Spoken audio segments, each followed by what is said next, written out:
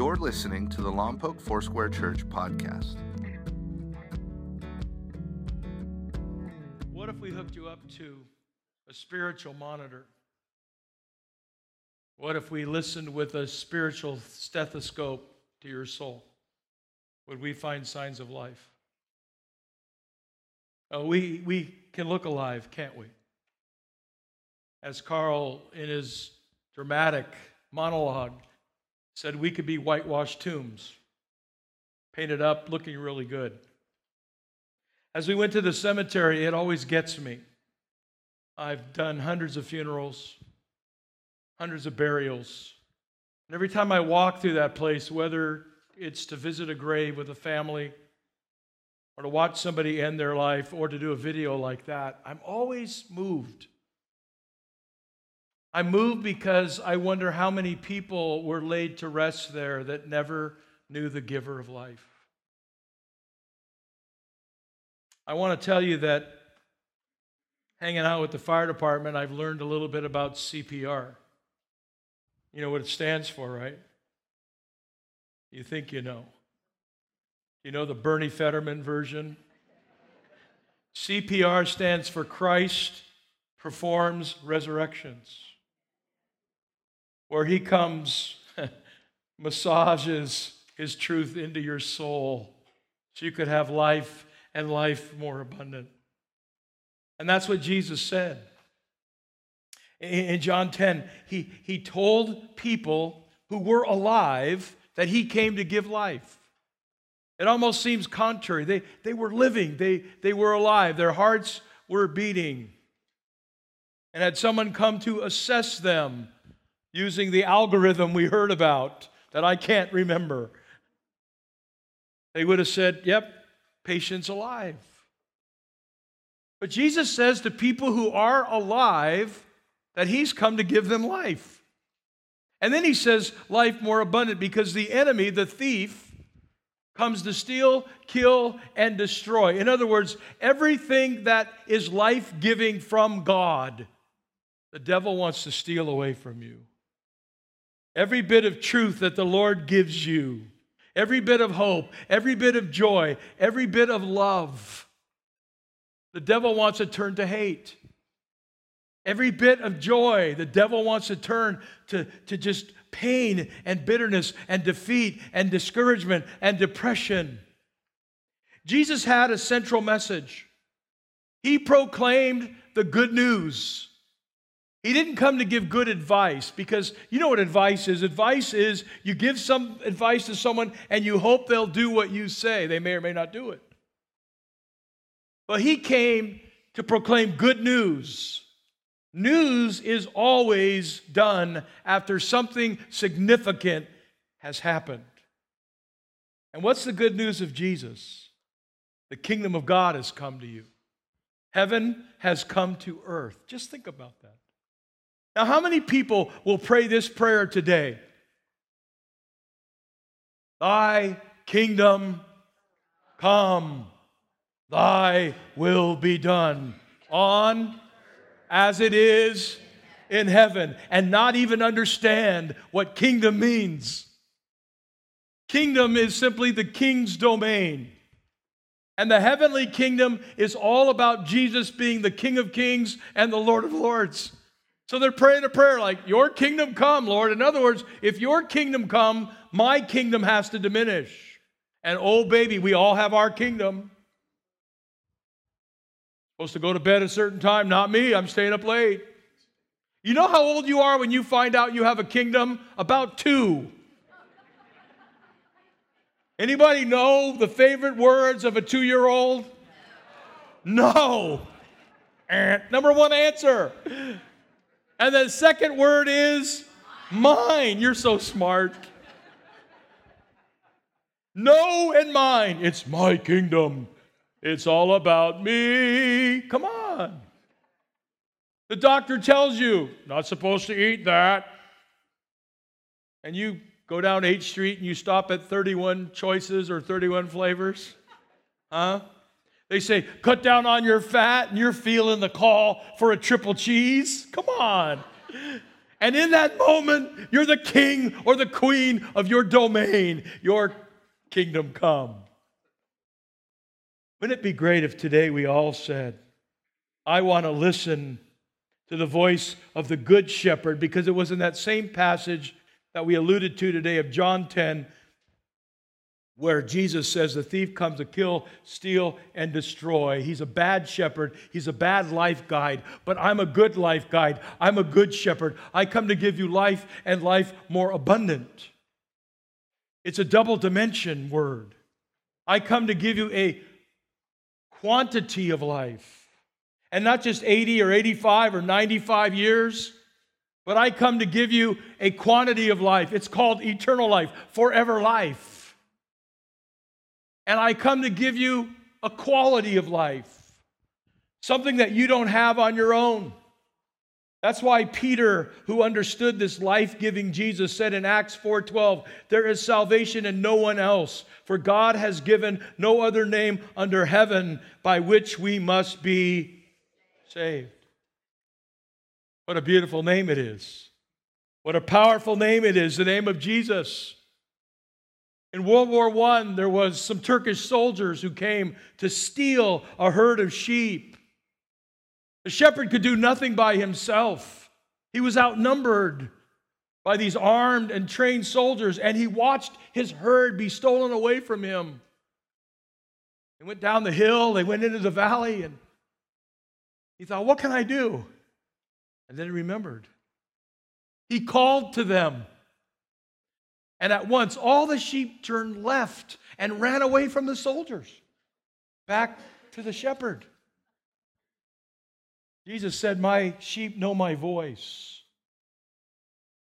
Every sheep has a very, very significant understanding of the distinctive voice of their shepherd. Can I just ask you this morning, who is the shepherd of your soul?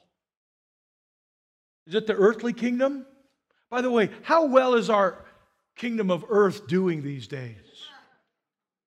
There's political bickering. There's war and rumor of war. There's terrorism. There's human trafficking. There's poverty. There's children who are starving in our world. The economy is a little shaky. We're not sure. What grade would you give the kingdom of this earth? An A? A C minus? When it comes to life-giving, I would give it an F. Because you could pursue money, and you could pursue cars, and you could pursue things. But at the end, we're left holding an empty bag. The joy of the Lord isn't really ours. It can only be ours when we know Him and we come to know that He's the giver of life. And after Jesus rises from the dead on the very first Easter, He spends the next 40 days proclaiming the good news of the kingdom of God. The kingdom. You know about kingdoms. Any parents here of young kids? Come on, any parents? Then you know about kingdoms. Every time you get in your car or your SUV or your van, you know all about kingdoms. The kids in the back think it's their kingdom. But you're driving at the front, Mom, Dad, Grandma, Grandpa. You think it's your kingdom. After all, you make the payments. And then you'll say something like, don't make me come back into your kingdom. And because you're driving, you reach back into their kingdom, and they go to the far reaches, the far corners of their kingdom. Oh my God. And if you're smart, you'll just hit the brakes. Thy kingdom come. I've been waiting so long to use that.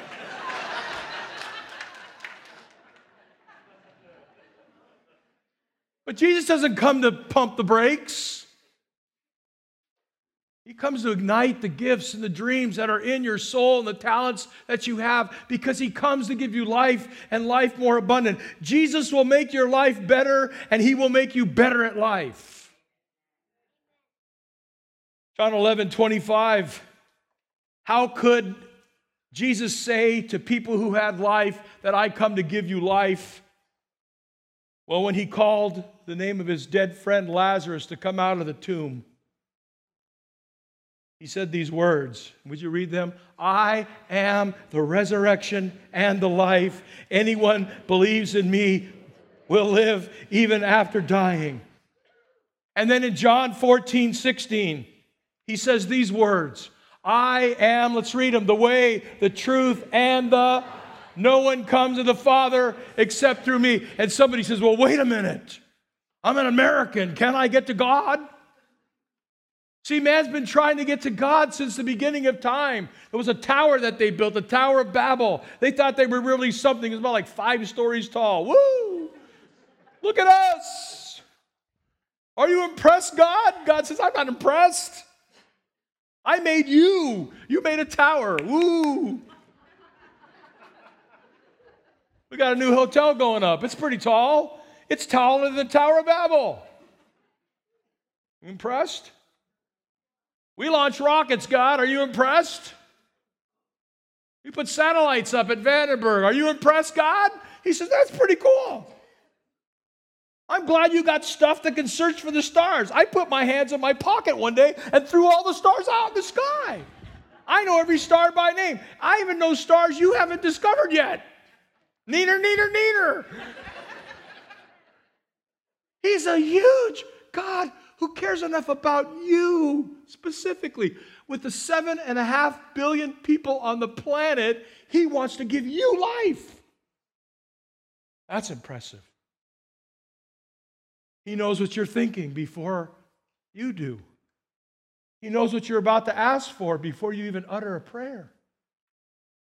And then, when you raise your little pipsqueak voice, God, he comes down, and the Bible says he leans down to hear you, like a parent to hear their child's first word. How much does he love us? How much does he want us to have life? Years ago, a guy who was very wealthy had written his last wishes in an envelope. I want to be buried in a Cadillac with 0 miles on the odometer. I want you to take my money and buy the finest suit that you can. I want to have a big fat cigar, the most expensive in the land. Get it from Cuba. Now you can, but back then you couldn't. I want all my jewelry. I want my hands at 10 and 2.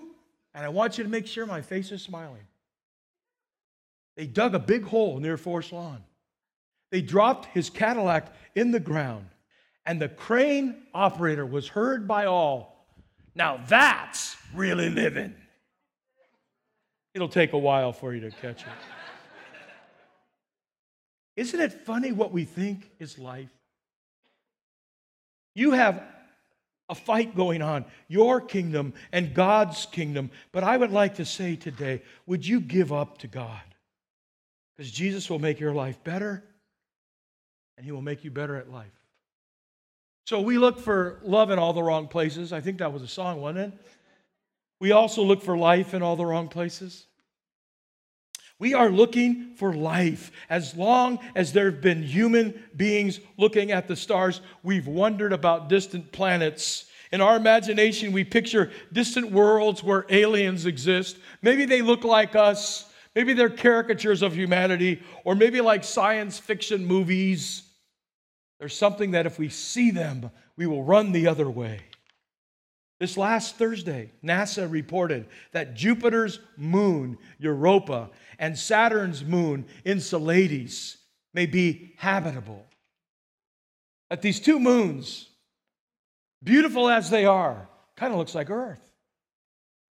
That somehow there is a plume of hydrogen coming from Enceladus, which is most likely the result of hypothermal reaction from the seafloor. There will be a test when we're done. In addition, the Hubble telescope has revealed a water plume erupting from the moon Europa, and NASA will further explore ocean worlds in our solar system. And sometime during the 2020s, they will send a craft to further explore Europa. And if that wasn't enough, back in September, Elon Musk The former guru of PayPal, now the guru of SpaceX and Tesla Motor Car Company, says we will colonize Mars and save humanity from extinction. I quote. But even if you move to Mars, by the way, he's taking reservations. Even if you move to Mars, you'd still have this. You'd still have your same soul.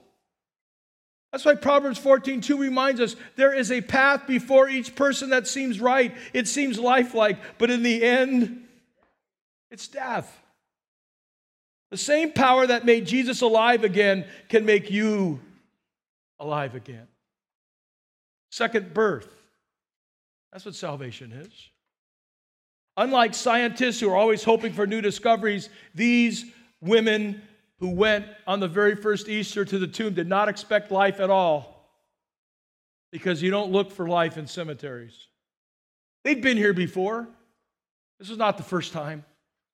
And this time they came with their spices because they wanted to put these spices on the decomposing body of Jesus Christ to somehow reduce the smell. They had seen this Jesus heal the diseased, cast out the devils. They heard stories about him. They sat with him and watched him teach like no one had ever taught before. His authority and wisdom seemed to be out of this world. At the same time, however, he was very much God. He was also very much man. And they discovered, however, the signs of life in an empty tomb. Jesus had been risen from the dead. The lifeless body they expected to find inside the tomb was gone. The stone had been rolled away. The earth shook. And God made a way for us to have eternal life.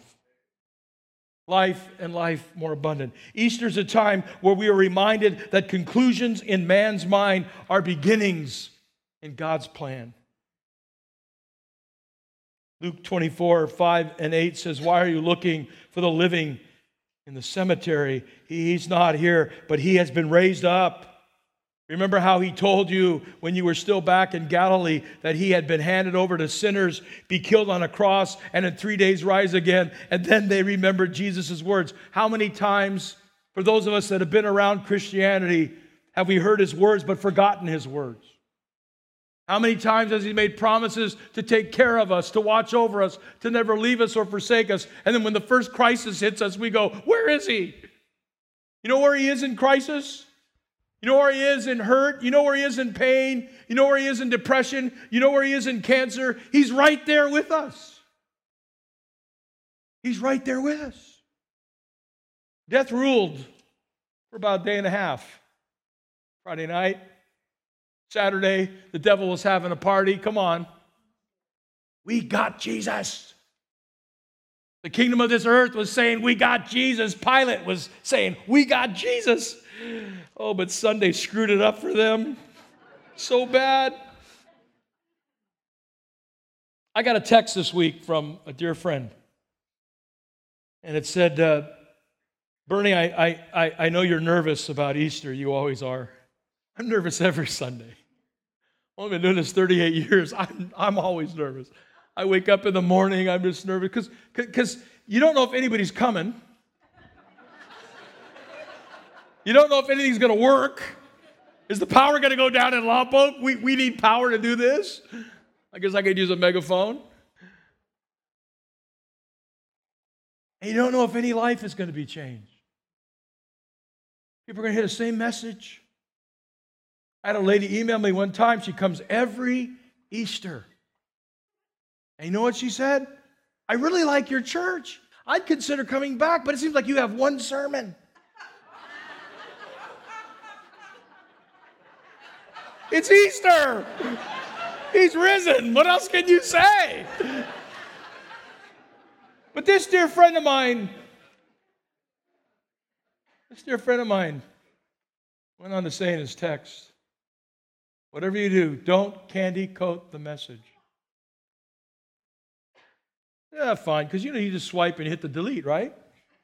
Yeah, hey, up your nose, buddy. Delete. Like, I candy coat the message. Is that what I do? And I picked up the phone again. Don't candy coat the message. People's lives need to be changed. I looked at it again. I couldn't get my finger to swipe delete. And I looked at it again. And it went on to say that people's lives could be changed in a second. People that are living and everything's fine and thinking about tomorrow and the next day, but maybe there's no tomorrow, maybe there's no next day. Don't candy coat the message. So I'm going to tell you this in honor of the text. You will never experience real life until you spend every day waking up and saying, Lord Jesus, I believe in you. Holy Spirit, fill my heart. Let your abundant life come to me. And where there's places that have grown dead, where my love has grown cold, where there's parts of my life where I go through the motions, revive me again. Christ performs resurrections.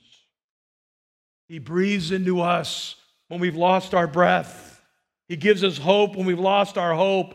I pray that somehow in these last few seconds before we pray, you would hear when Jesus called to Lazarus, come out. When Jesus called to Bernie, come out. That somehow you would hear the Holy Spirit say your name. Come out and come to life. Come live in me. Not to be religious, but to have a relationship.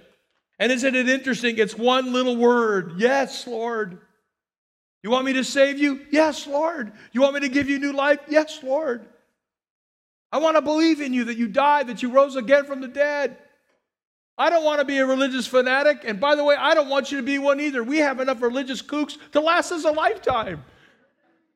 I just want you to know him. The God who can be known. The God of the universe. The God who knows everything that's way out there. Who simply wants to know you. Who wants to revolutionize your relationships. Who wants to bring new love and life into your marriage. Who wants to help you in your pursuit of careers. Your concerns about economy. Your concern about aging. He wants to help you. He wants to give you life. He wants to make your life better, and he wants to make you better at life. So, if you've been going through the motions, would you allow just these closing thoughts as we pray together to have you say, God, I need your life. And if you've never opened your heart to Jesus the Savior, I pray that right now you will. And I know you have some people in your family and some of your friends buffaloed. They think you're all that when it comes to spirituality, but you know better. You're the king of your kingdom. How's that working for you? You're the queen of your kingdom. How's that working for you? I'll tell you when life works best, when we make God the most, when we decrease and allow him to increase. Thank you for listening to Lompoc Foursquare Church's podcast. To find out more about Lompoc Foursquare Church or to watch us live online, please visit mylfc.com.